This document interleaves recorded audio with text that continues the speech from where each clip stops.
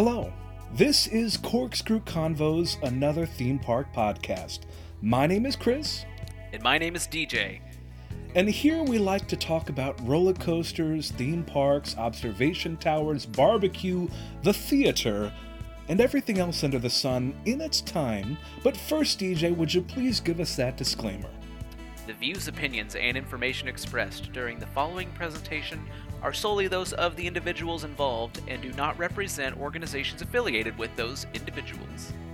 That's exactly right, and a great way to start our podcast. I do appreciate your contribution to the effort, DJ. Thank you very much. Let's get into it. It's our 13th episode. I'm really happy to have started the 13th episode on such a happy note. For most, of course, 13. Very unlucky number. Perhaps it's lucky for us, though. Yeah, it's, well, to pull back the curtain a little bit, we are starting out a little bit scatterbrained because I did put in the outline a new bit that I was going to do that I forgot to do, DJ, and that was looking up a roller coaster that opened in 1913. Because it's our 13th episode, I wanted to mark it by mentioning maybe the history of a roller coaster that opened up in 1913, but I forgot to look it up. Scenic Railway. Just always go with Scenic Railway when it's an old coaster.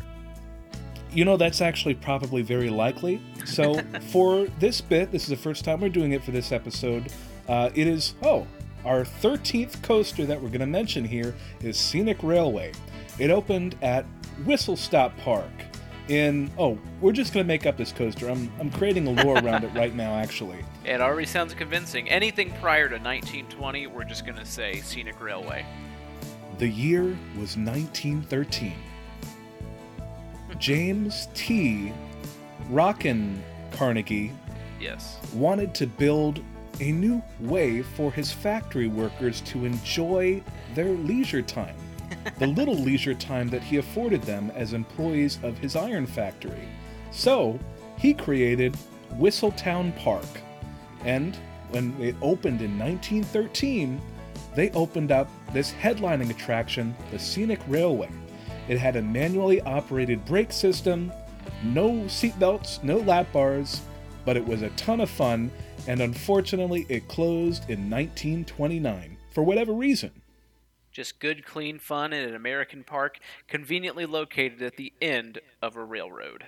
Yes, that's always how it... Well, not always, but that's usually how it goes. So that was the amalgamation of some truths and some embellishments for this bit, but I think it was a strong start and a strong recovery. And so moving forward in our 14th, 15th, 16th, and whatever number the episode is, let's try to have a coaster that opened in that corresponding year. It's going to be pretty difficult until we maybe get to the 50s and maybe have some reliable coasters that we can pull from. I think, like you said, there will be a lot of Scenic Railways out there. But maybe when we get up to the 70s and the 80s, it'll get a little interesting. How does that sound, DJ? Well, for now, we stick with Scenic Railways, Leap the Dips, Cyclones, that sort of thing. Oh, yes. Now, speaking of Cyclone, I had another experience this week that was strange. Somewhat twisted, perhaps? Twisted. That's a better word for it. Twisted. And that was pizza wings at Buffalo Wild Wings. Oh, no. I love chicken wings. I don't think that's a secret to anyone. And I was curious about all these new flavors that Buffalo Wild Wings has. So I went and I ordered some takeout for pizza wings. Don't get them, DJ. Don't try them. I mean, I could have told you that. I think when I saw the announcement of that, just the name alone, I thought, I don't need that. And then reading into it, I thought I definitely don't need that. Well, it was sort of like a little bit of Parmesan, a little bit of garlic, some tomato essence. Ew.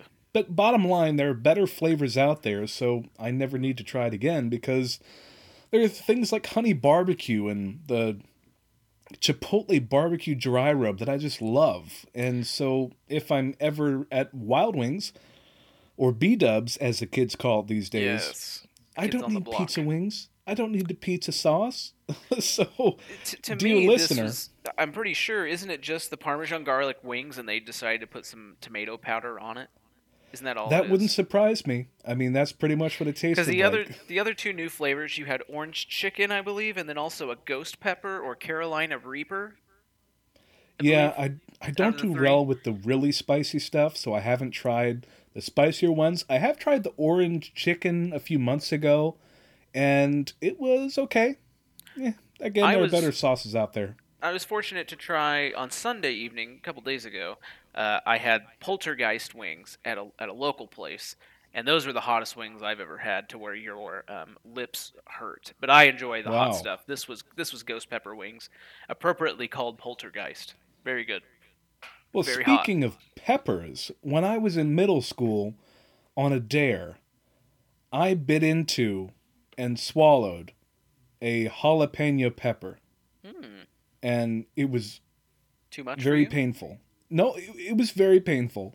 Um, I survived, but Hmm. at what cost? I mean, that took me out for the day. I was done.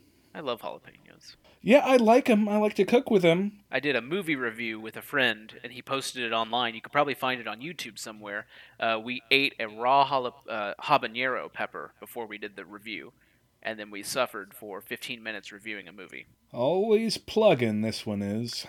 Well, go to YouTube, watch some of my Oh, I content. totally forgot that L- even existed Leave a until you mentioned that. review for Corkscrew Convos, and it'll be read on the show. I mean, every other word out of his mouth is that.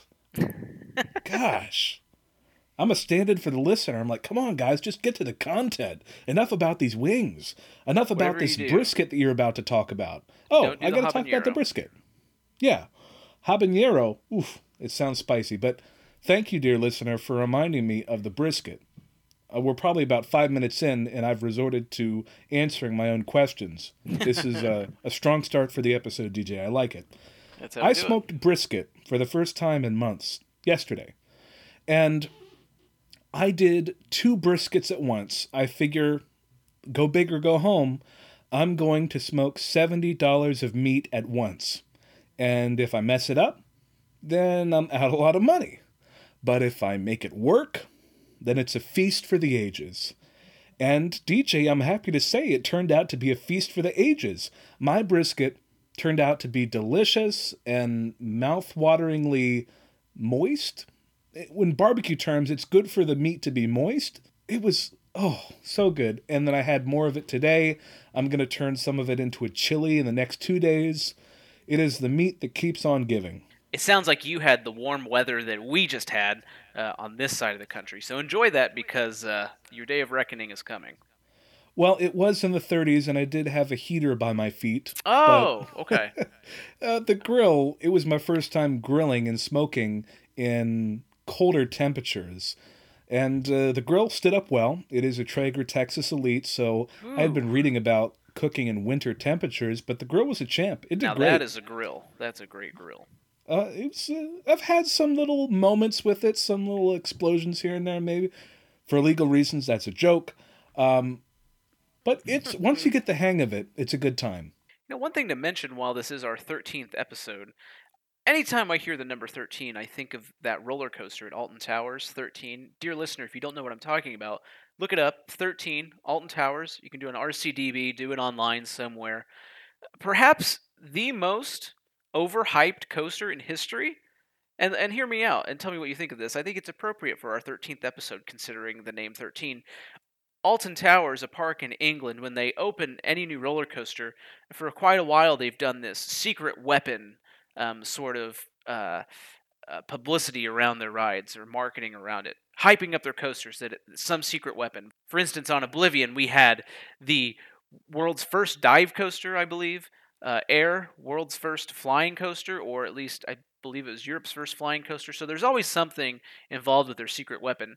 13, they would not tell anybody what exactly it did. You had to ride to figure out what was going to happen on this ride. And this was the first time that a coaster had done a dropping track section where the track itself fell and connected to a new piece of track below. And we talk about that in some previous episodes.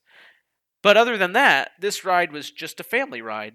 At least it rode like a family ride. The theming was very dark, very gothic almost. It kind of makes me jealous of parks over in England and over in Europe. They seem to go a little bit darker with their themes. I want to experience that someday. But what do you think, Chris? Was that an overhyped coaster from what you've seen? Because other than that, it's just a normal family-style ride.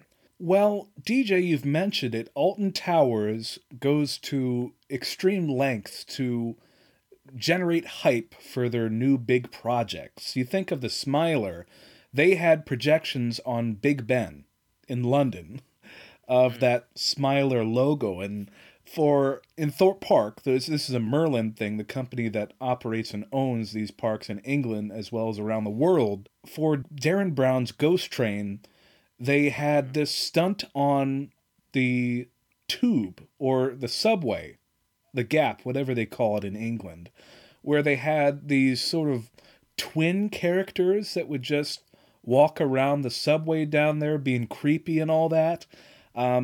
I don't know if they saw a return on that particular one, but you think back to the Smiler, they had flocks of sheep that they had the Smiler logo painted onto.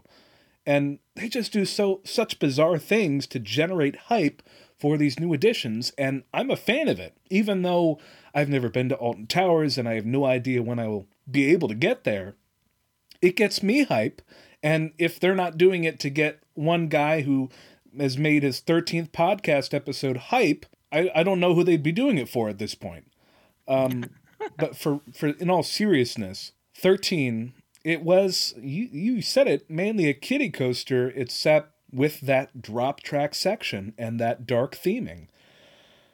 I think that maybe the expectations that they built up for 13 were probably more than what they delivered, but Alton Towers already has so much. I think their fans and the people that visit Alton Towers could maybe spot them this one instance where they overpromised and underdelivered instead of the inverse, which is what we always try to do both in the industry and in service delivery as a whole.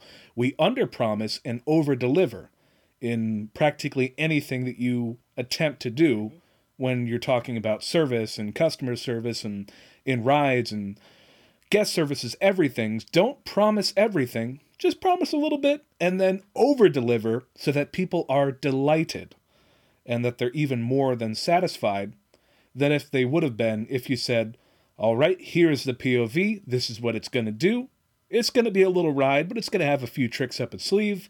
They went a different method with 13, and it's hard to say if it paid off because I do not have the attendance figures for the years surrounding 13's edition for Alton Towers. But, like I said, I am a fan of all the crazy stuff they do over there. And I'm a fan of the theming. I do hope to one day ride it, and I will enjoy it. But something that came up when we're talking about 13 and the good luck or bad luck associated with the number. And happy to be here on our 13th episode.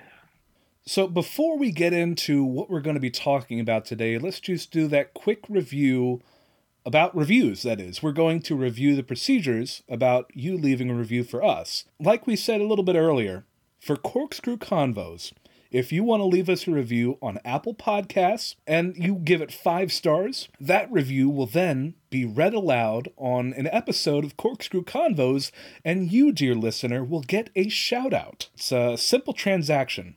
You leave a review, it gets read, you get a shout out.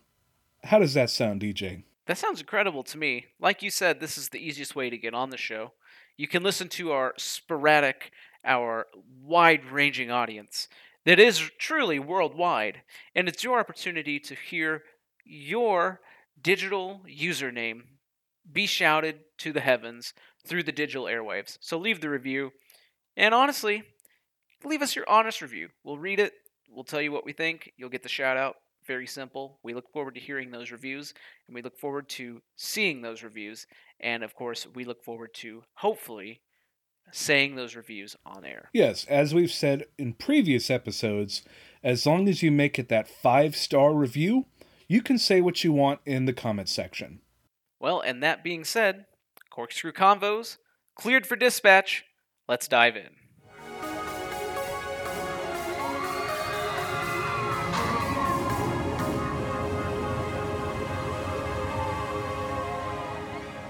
So, DJ, it is now my turn to ask this question to you. What's going on? Not much. Just kind of hanging out and, really excited for next year. Thank you. This has been another Corkscrew Convo.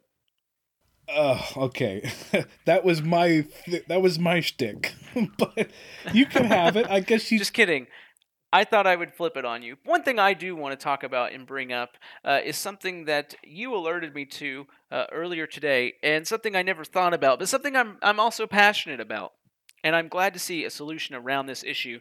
That issue being transportation from MCO, the Orlando International Airport in Orlando, Florida, of course, to Disney World and its attractions, its hotels, its shopping, everything, its parks, from MCO Airport itself. We do have news that in 2022, we will see official movement on this. We will see the completion, I should say, of a rail line, passenger rail, from the airport to Disney Springs. Now, this has been in the work for many years. This is with a company it's fairly new company from what we understand, actually out of Florida. It is the largest private passenger rail system in over a century. This is Brightline, a completely private funded endeavor.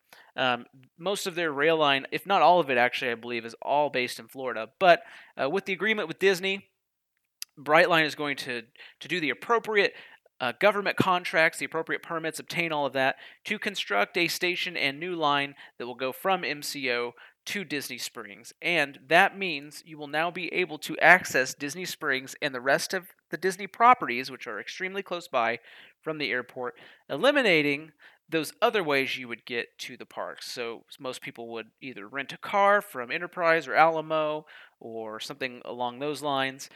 Maybe they would get a Lyft or an Uber, which is what I normally do. But if you look at that same distance from MCO to Disney Springs, on Uber it's going to be anywhere from $28 to $98, or if you're on Lyft, which is my preferred method, anywhere from $35 to $120. And that's only one way. So to get from Disney Springs back, that's another charge. So you're looking at $70 round trip.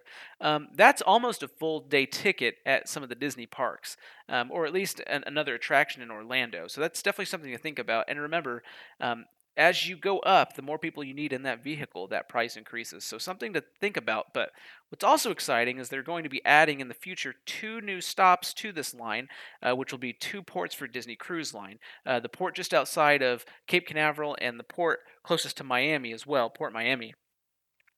This is, in my opinion, the worst part about traveling to the Orlando parks is the transportation from the airport to the parks. And that to say, it's not that bad. But if I were to pinpoint one thing that I don't enjoy doing out of everything I do when I travel to Orlando, it's that transportation from the airport to the parks or whatever I'm doing. I've rented a car before. I've driven my own car. I have used Uber and Lyft. I've carpooled with friends. Even carpooling with friends, it just takes so long. So to have this route directly from the airport to Disney Springs, I'm also really curious how long it's going to take, because there is some conversation as well of folks saying, well, this is a great opportunity for those layovers. Someone who might not have even been interested in the parks, or maybe is a business traveler, you can now jump over to Disney Springs, eat the food there, enjoy all that Disney Springs has to offer, the better shopping, and make your way back to the airport for your flight, your connecting flight to wherever you're going. That's an interesting element that I hadn't previously considered on just making it convenient to pop in and out of the international airport to Disney Springs point to point, and then getting back there if you have maybe like a 12-hour layover. It's very interesting, and I don't know, I would definitely prefer riding on a train to being in a car. I think that's a method of transportation that unfortunately in the United States it's been lobbied against, and it has been torn out, these miles and miles of railways that we had at the turn of the century. We have become a nation that relies on roads, and that has allowed the nation to be what it is today, but it has also really cut out the opportunity for using rails. And so this thing that we're seeing now in a high-speed rail in Florida, it's a decently short length of track because, I mean, you're going from South Florida to the airport to Disney, And it's maybe, hopefully, a proof of concept. And if people see that, oh, this rail is profitable and this rail is doing its thing in Florida, and this is a privately funded and operated opportunity, maybe we could see different rail opportunities sprouting up across the country. I'm a bit of a nerd when it comes to that sort of thing, so I think about that a lot. I don't know, DJ. I hope that this leads to more across the country, not only in tourist areas, but in areas that just make sense, like connecting San Diego to Seattle with a high-speed rail and stops in the major cities. That would be delightful. Traveling internationally, that's one of my favorite things, is using rail systems and public transit when it's so not only readily available, but also taken care of and extremely inexpensive. And even when I go to bigger cities, I enjoy in the United States using their metros and their subway systems. And so, like you said, I agree with you. I think that's very, very a good idea for this park to initiate, and hopefully others do it as well. And I think it gives another reason for folks to maybe reconsider that flight into Sanford Airport, where you have some of the budget airlines like Allegiant, I believe, and Frontier flies out of there as well, I believe. Maybe it's only Allegiant, I could be wrong. But that's an airport just under an hour away from Orlando, but it's still a lengthy drive, about 45 to 50 minutes, and it's a little bit difficult to get to. There, you're definitely renting a car. So now that I know I can go to MCO, take a train right to the parks, might not even be interested in those budget airlines because I don't have to rent a car at all now. I can put that money somewhere else. Right. It is going to shake up, if it works and if it's implemented, it is going to shake up how people plan their vacations, at least for a lot of people. Definitely for me. That being said, I've only been to Orlando twice, ever, so it's not like I have very much experience being transported around Orlando, but it's definitely something that I'm going to keep a close eye on and hope that it comes to fruition because, like you said, this plan in whatever form has been in the works for years. The plans have changed, they've been canceled, they've been revived.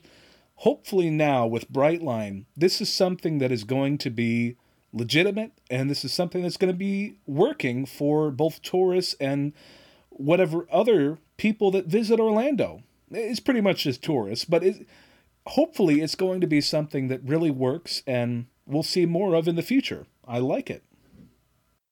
Next time someone goes to Orlando, we need to do a time challenge. Just see how long it takes to get somewhere in whatever form of transportation we choose. Challenge accepted. Well, Chris, what's going on your neck of the woods? Or should I say, your side of the news? Okay, Al Roker.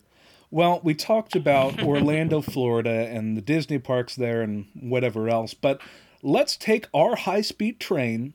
I'm buckled up. All right, we're in there. We're heading west. We're passing Texas. Sir, may I interest you in something from the trolley? Oh, sorry, we've already arrived in California. Sorry about that. That's a really high-speed rail. Wow. Well, in Disneyland in Anaheim, California, there has been new information released from Disney about the newest iteration of their Snow White ride, which is now called Snow White's Enchanted Wish. This is the latest update.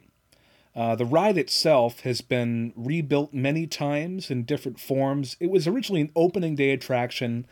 It was called Snow White and Her Adventures until 1981 when it closed for the new Fantasyland refurbishment of when the Fantasyland section was pretty much completely rebuilt, including all of the rides there, opening up in 1983. And in that change, they made it a little less scary because it was apparently a very scary and graphic ride, and there are YouTube videos from some pretty prominent channels that have broken down what the ride experience used to be like and the changes that they made. So, dear listener, I would encourage, if you are curious, go take a look on YouTube, and you might see some pretty interesting breakdowns of the history and the legacy of the Snow White ride at Disneyland. When it opened, as with all of the Fantasyland classic rides right behind the castle, when you would ride them from 55 to 81, you wouldn't see the main characters that the rides were named after. And DJ, do you know why that is? I would assume it was just too difficult to make them look realistic or similar enough, so they decided we don't want to ruin a child's imagination, so why include it? We don't want to ruin what they think it should look like. And if you imagine seeing Snow White on the screen and you use your imagination when you're playing as Snow White or something, then you see this terrible botched, you know, some sort of wax figure, it might have frightened the children. Well, DJ, that was a very heartfelt response, but unfortunately it was not correct. If you look at old movies and videos of Disneyland characters, like the walk around meet and greet characters, especially Mickey and Minnie Mouse, they had some terrifying, absolutely terrifying iterations of their costumes where it was like a big mouse head, but then like a black leotard, and it didn't look right. And there were other iterations where there was some padding here, but not padding there, and it was just like a very scary creature. So Disney didn't have a problem with giving their best shot at what they think the characters look like in real life. But the reason why Snow White and all the other Fantasyland rides did not have their title characters in the rides was because you were the title character.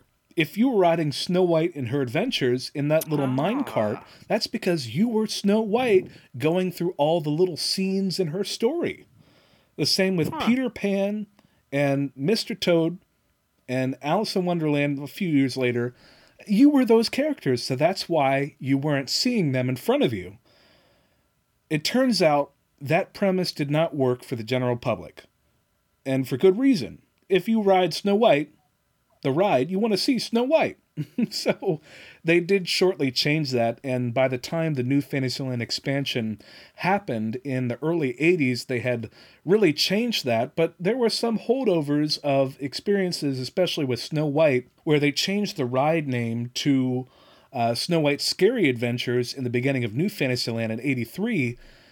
It was still a ride that really had narrative problems, and it was something that, like, if you had just seen the movie and then you go ride the ride, you could sort of piece it together, but really, it just didn't make sense. And even all the way up until early 2020, the ride just didn't make sense, because you'd be going through the cave here, and then, oh, now we're in the dungeon, now we're in the forest.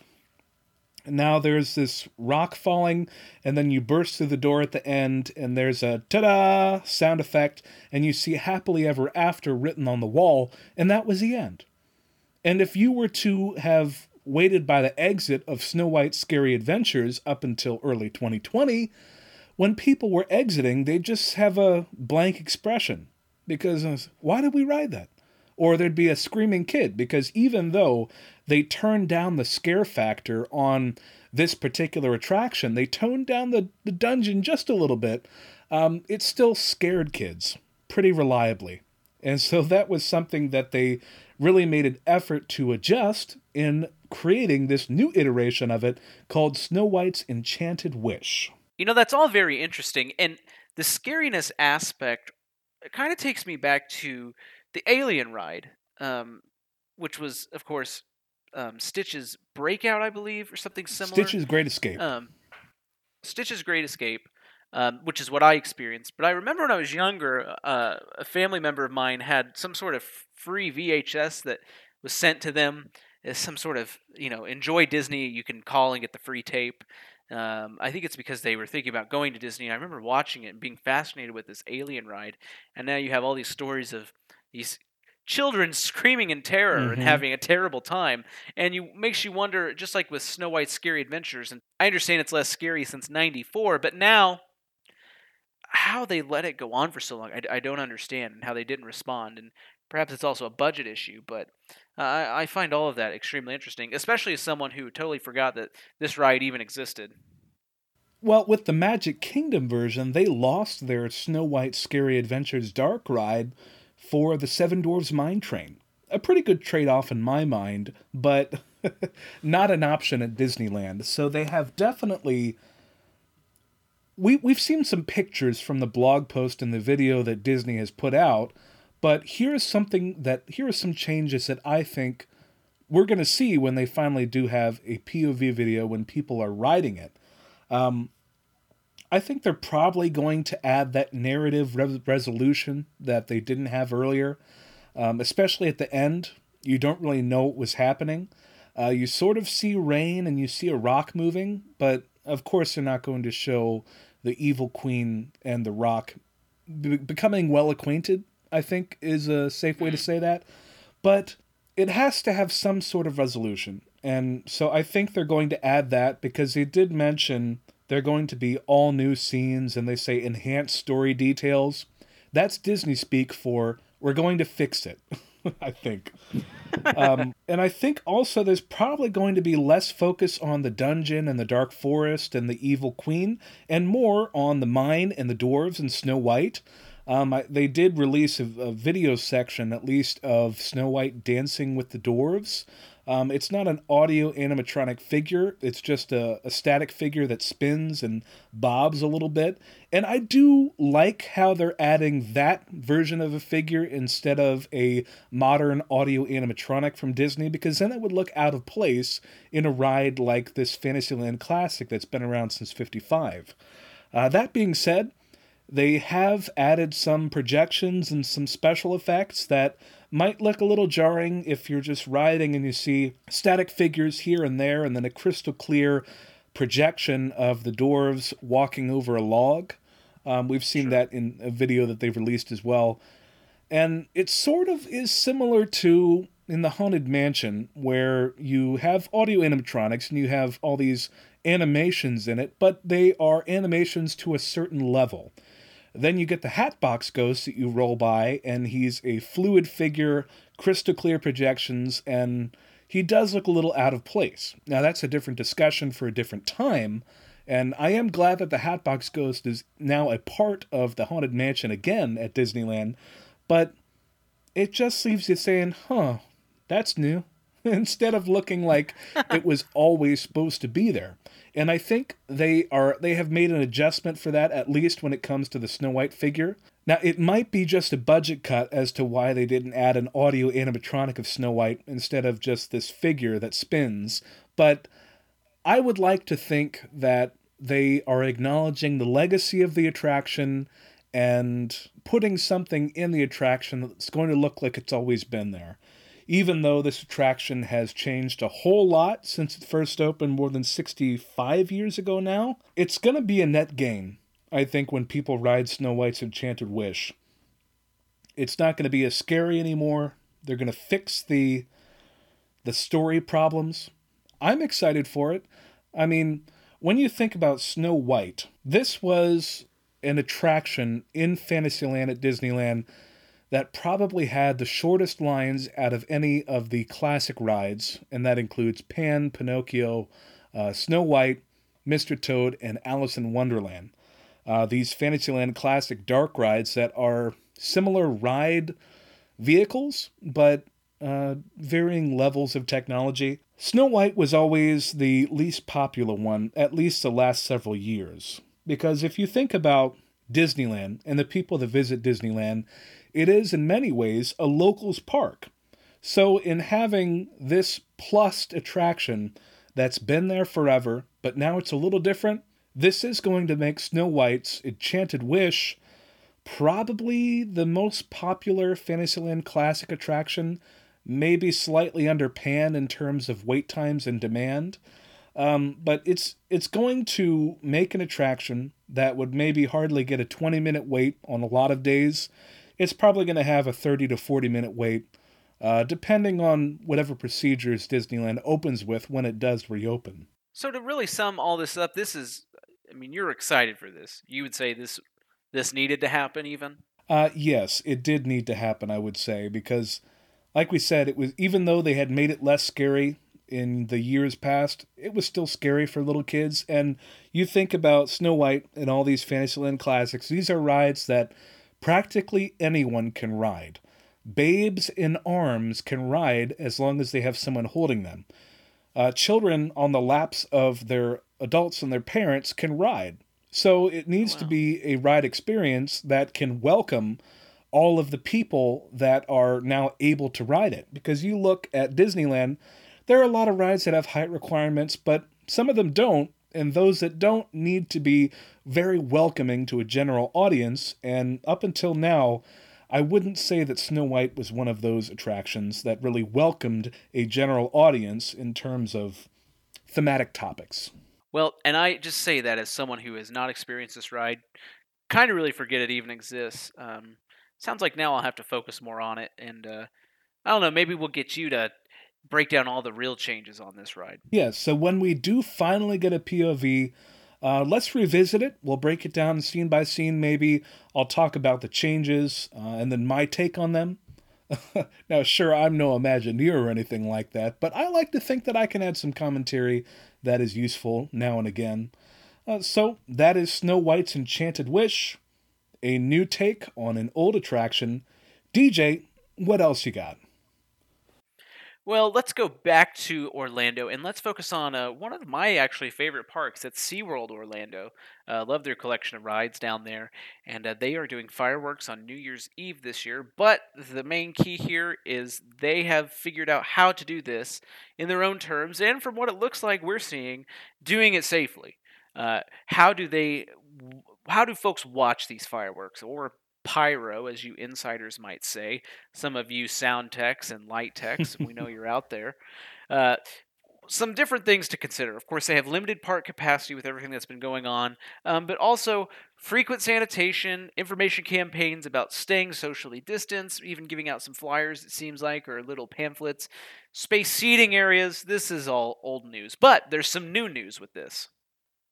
Yes, the new things that they're doing to make these fireworks shows possible on a day that's, I mean, projected to be as busy as New Year's Eve, they're doing a few things like multiple viewing options. They're going to have three different Hmm. fireworks shows at 6:30, 8 o'clock, and 9:30 in the evening.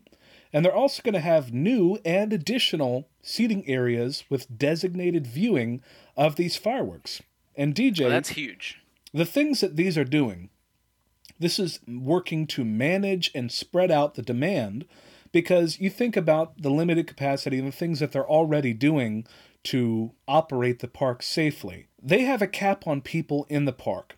So it's not like they're going to have maybe situations where people are coming in late just for the fireworks. I might be wrong about that, but I don't think that people are coming in for the fireworks on an opportunity in 2020.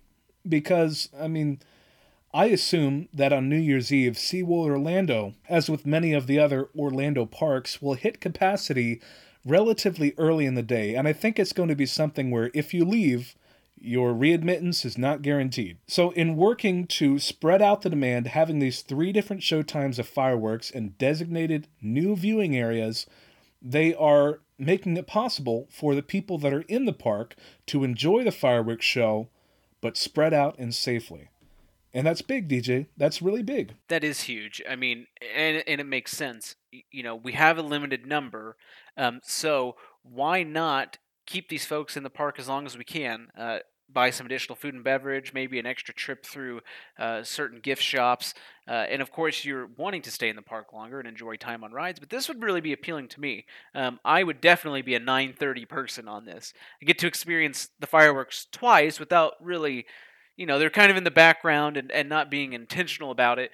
But then at 9:30, most of that crowd is gone, especially after seeing the fireworks shows once, if not twice, already in the day or in the evening, I should say. Right. And there is one more thing that they're going to be doing that I was very interested to read about. They're going to have a designated exit flow from the park to the parking lot.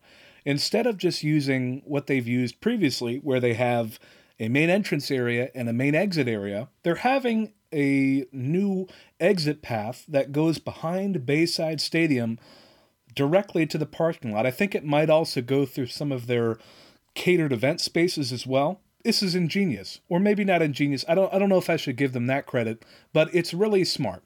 It's something that a lot of parks should be considering if they are open right now and if they are having some degree of crowds that do need to be managed. having designated entrance areas and exits, not just in the park as a whole, but in each shop, in each attraction, where you are really managing the crowd so that people are going in one direction in one particular path. And in doing this, it's really a way to keep people safe if they are having some degree of crowds that they're managing at the park. And having one-way traffic, DJ, if it's properly implemented and enforced, if you have cast members in the pathways directing people, enforcing the one-way traffic, giving people directions if they're lost in the sauce, which can easily happen if you have one-way traffic maybe around a hub at Disneyland or in different areas of different parks, it can be overwhelming because people are trying to get to an attraction just across the way, but they don't know how to get there because there are ropes up and signs up and everybody's going in one direction. It's a band, by the way. I thought that the first time you said it. Yes. If they have cast members, or I guess team members is what they call them there, that are directing people, they've got the little lightsaber things that they're actively encouraging people to follow the flow of traffic. That is a way to continue to keep people safe. Because if you keep the order and you keep the movement, people are able to keep their distance and keep their distance from other groups more easily because there's less randomness in people's motions, in people's movement around the pathways. If you think about your group going in a straight line, at least relative to you, and other groups around you that are going in the same general direction but maybe varying just a little bit, it's easier for your group to keep their distance than if there were people coming at you in your relative path or crossing your path. In doing one-way traffic, it makes it possible for this to be a safe way to exist in the park. I don't know if I'm rambling a little bit, but the nerd in me came out a little bit when I read about their new dedicated exit flow, and it got me thinking. Because when it comes to SeaWorld Orlando, I have never been to that park to enjoy the park, really. I'd been there once as a very unique experience where I was just in Sesame Street Land and that was it, and then I was gone.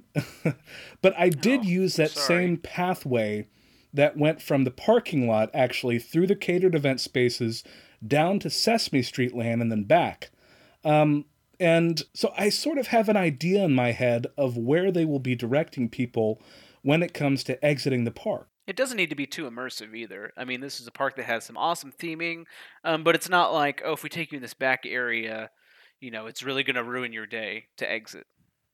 Yeah, if I'm not mistaken, that particular path did take people past a little bit of construction.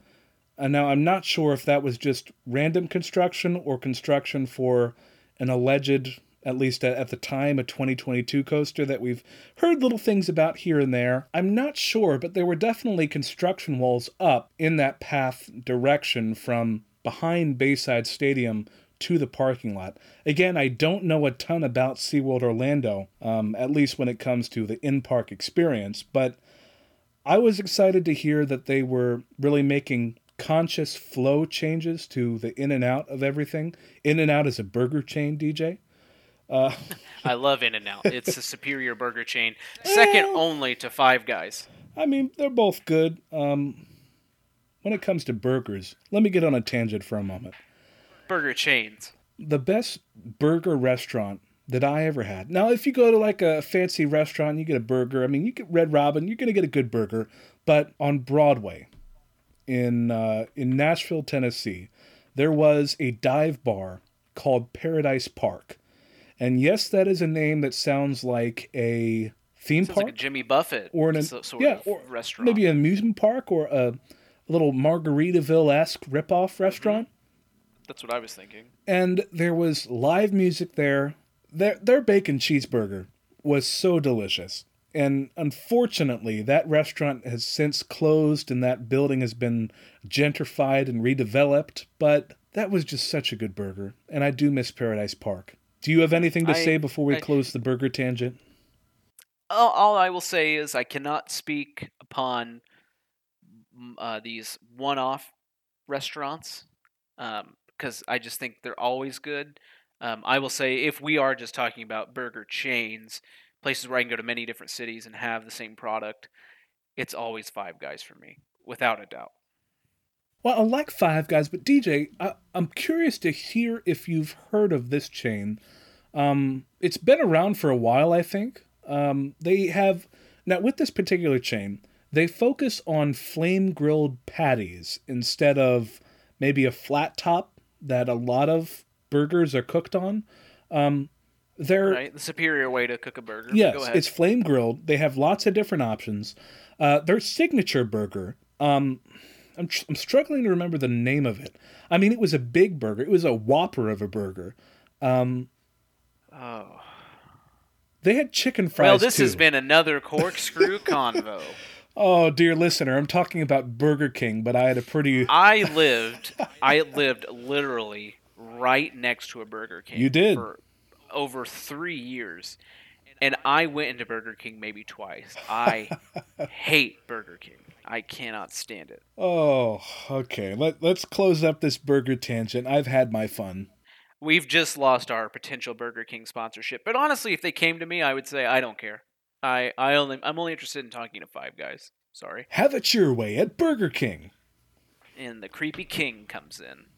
He's not creepy. He's classic. He looks like the Snow White figure in Snow White's Enchanted Wish. Has that same waxy facial expression. That doesn't move, and his eyes just follow you. Yeah, now that's like the Haunted Mansion. See, we're tying it back into theme parks little by little. Here we go. Speaking of Burger King, there used to be a Burger King in Alton Towers, that being a theme park in England of the United Kingdom. We still don't have a British listener. That's why I tied that in there. I just think it's weird that we haven't had a British listener yet. Well, I mean, it is what it is. Hopefully, we'll get one someday. Uh, I think I did know about that Burger King actually over in England. It's funny you brought that up. I was thinking about that from our previous conversation about British theme parks. Well, I was just trying to tie it in to really reach out to the British listeners. But again, I think we should give up on that and go to our next news story as we close up this tangent. And that is the park at Oa, or the Oa Resort as a whole. They have just signed the deal that the Gulf Coast Hot Air Balloon Festival is now going to be held at Oa. Yes, this is perhaps one of the biggest parks in Alabama. Of course, you have Alabama, the Splash Adventure.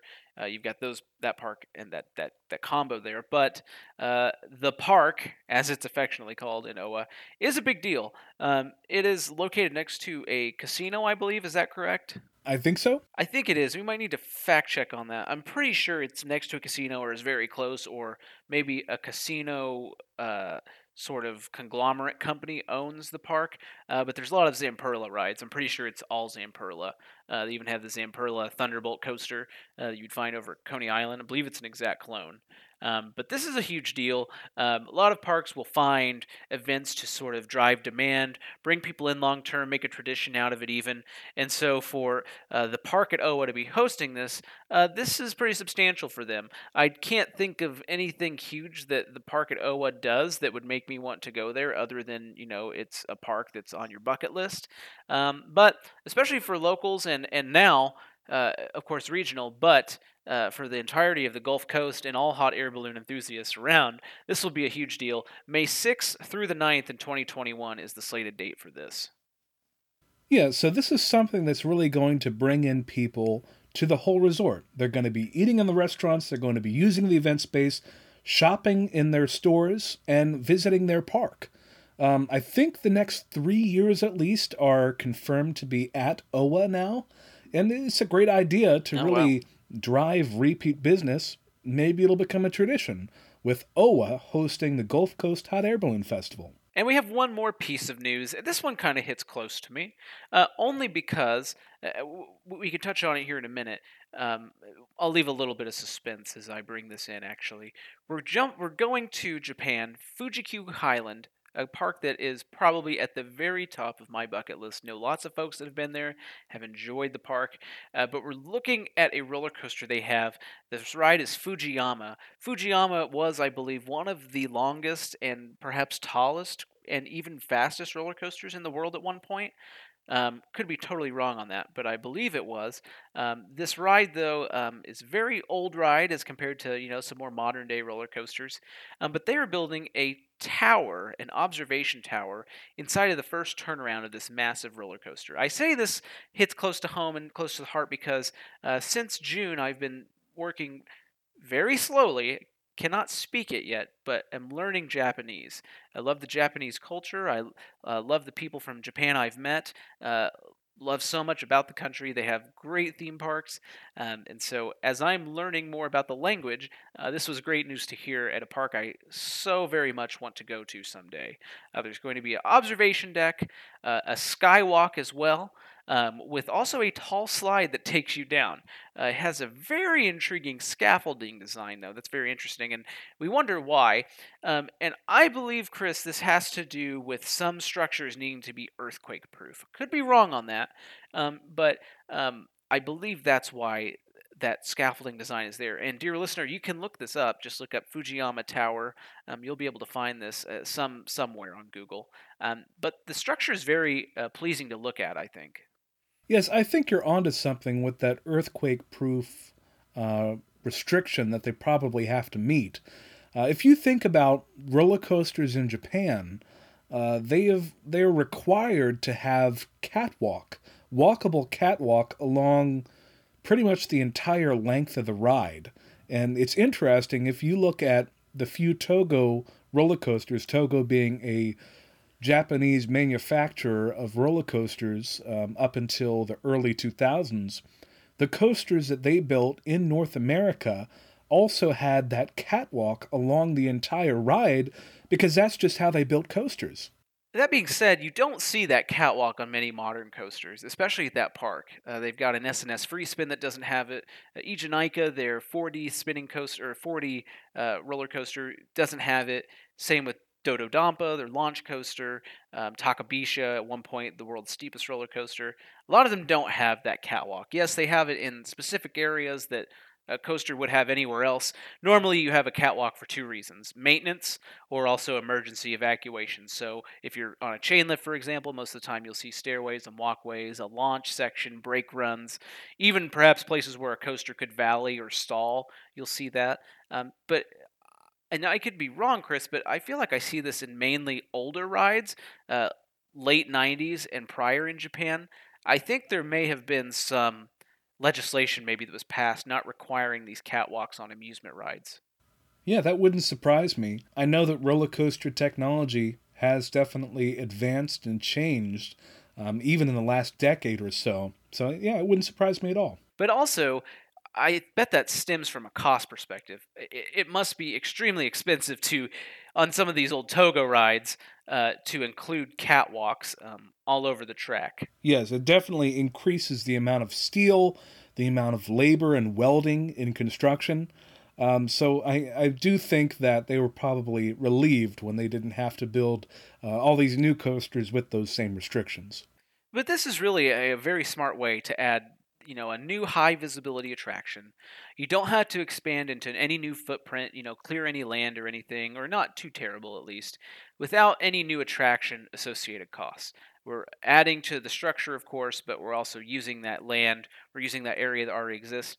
So I'll be curious to see if other parks follow. Maybe this is a one-off thing that they thought would be a good idea. We'll see what happens. And as we know, especially to coaster nerds like us, you don't need a roller coaster even to add something special to your park. And again, for us coaster nerds, being able to get that close to the track, being able to be that high up is going to be really special. Yeah, and that slide, you're probably going to reach some wild speeds on that slide towards the end of it. Would love to experience it. And hopefully, as my Japanese gets better, I'll have that opportunity someday. Well, it sounds like a plan. Well, I believe it's time to hit the brakes. Oh, but we're not done yet.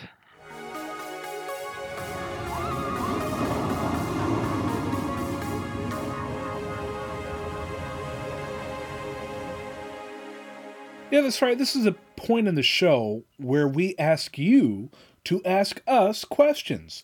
If you have listener questions, be it things that you've just been thinking about, but you're not quite sure, or advice that you have, or really the best funnel cake that we've ever had, if you're curious about that, please do ask us that question. and we will include it in the show. We have many ways for you to ask that question and also just get in contact with us. Start a corkscrew conversation with us. Yeah. Be it on Twitter or Instagram, where we have the username Corkscrew Convos, and the handle is also Corkscrew Convos. That's the name of the show. It's the name of the username. And we also have an email, and that is corkscrewconvos@gmail.com. I wonder if we'll ever have corkscrew@convos.com. That would be next level. Or not .com, something like .coaster. .ride. .ride. .roller. I like the way you're thinking. Okay. And if you're someone who hasn't already tuned us out when you hear end of show business, congrats. You're cool. You're great. Yeah.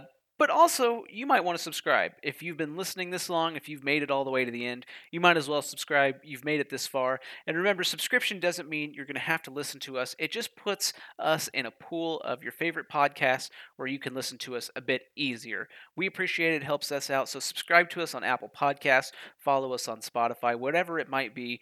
And consider even leaving a review on Apple. We'll read it out, like we said. We'll give you a shout out on the show. We love reading reviews. We love to talk to our fans, and so it's an opportunity for you to hear a mention, hear yourself on the show, and get the fame that perhaps you deserve. Yes. I don't know about you, but there's nothing that quite gets me so thrilled as a shout out on a podcast. Do enjoy it. We've had some great times here. We love shouting out. Any question, we'll even read it, so it doesn't have to be a review. If you do have that question, we will read the question on air. If you want us to keep it anonymous, if you're a little embarrassed of your question, I understand that too. Sometimes I'm afraid to ask questions. Just let us know. We'll keep it anonymous, and we'll shout out to you in our hearts. You'll understand. So until next time, my name is Chris. My name is DJ. And this has been another Corkscrew Convo. Thanks for listening. Thanks, everyone.